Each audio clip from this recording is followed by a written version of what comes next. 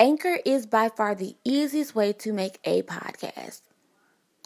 It gives you everything you need in one place for free. How cool is that? And then you can use it right from your phone, your iPad, your tablet. Download the app, record your podcast, and that's it. And there are so many creative tools that you can use to make your podcast amazing. You can import music. You can edit and re-record as often as you like to your perfection. You don't have to worry about your podcast being distributed because they take care of that for you. They make sure your podcast is visible on Spotify, Apple, Google, and the list goes on. And then you can easily make money with no minimum listenership. If I were you, I would advise you to use Anchor. Hello, everybody. It's your girl KDC here, KDC Movement. Back again really quickly.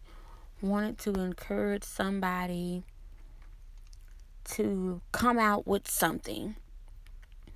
Want to talk about really quickly. Come out with something. Too often we state that we're taking back what the enemy stole and that we're going into the enemy's camp, and we come out still defeated. What exactly did you go in there and get or do if you come out empty-handed? John 10:10 lets us know that to steal, kill, and destroy is the enemy's purpose, and he's going to do just that. However, that does not mean that that's because that's his purpose and that he is going to steal, kill, and destroy, that we have to be defeated, that we have to walk in defeat.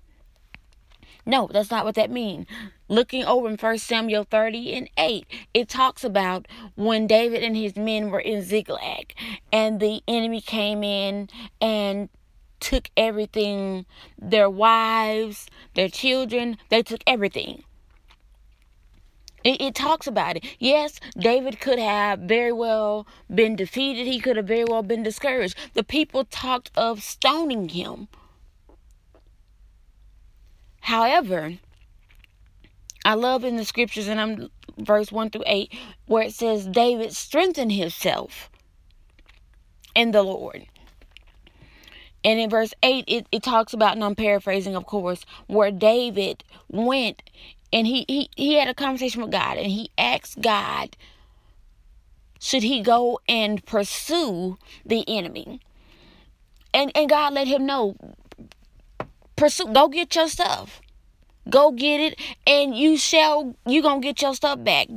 You should not fail. You should not waver. You gonna get all your stuff. And David did just that. And for some of us, it's time for us to go get our stuff back. Go get our joy back. Go get our peace back. Get our health back. It's time for us to get it back. Yes, I love it when we come out with our hands up. We're coming out with a victory, but come out with some of the stuff that the devil stole from you as well. If you're coming out with a victory, you're also coming out with what the devil thought that he took from you and that he thought that he had. Come out with something. Hey, you guys, I love you. I thank you for your support. For ones that would love to, there is a full video on my KDC on the Move Facebook page. Check the video out. Hit me up. Let me know what you think.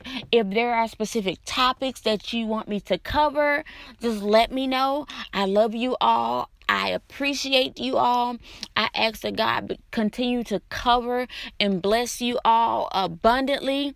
And just remember, come out with something.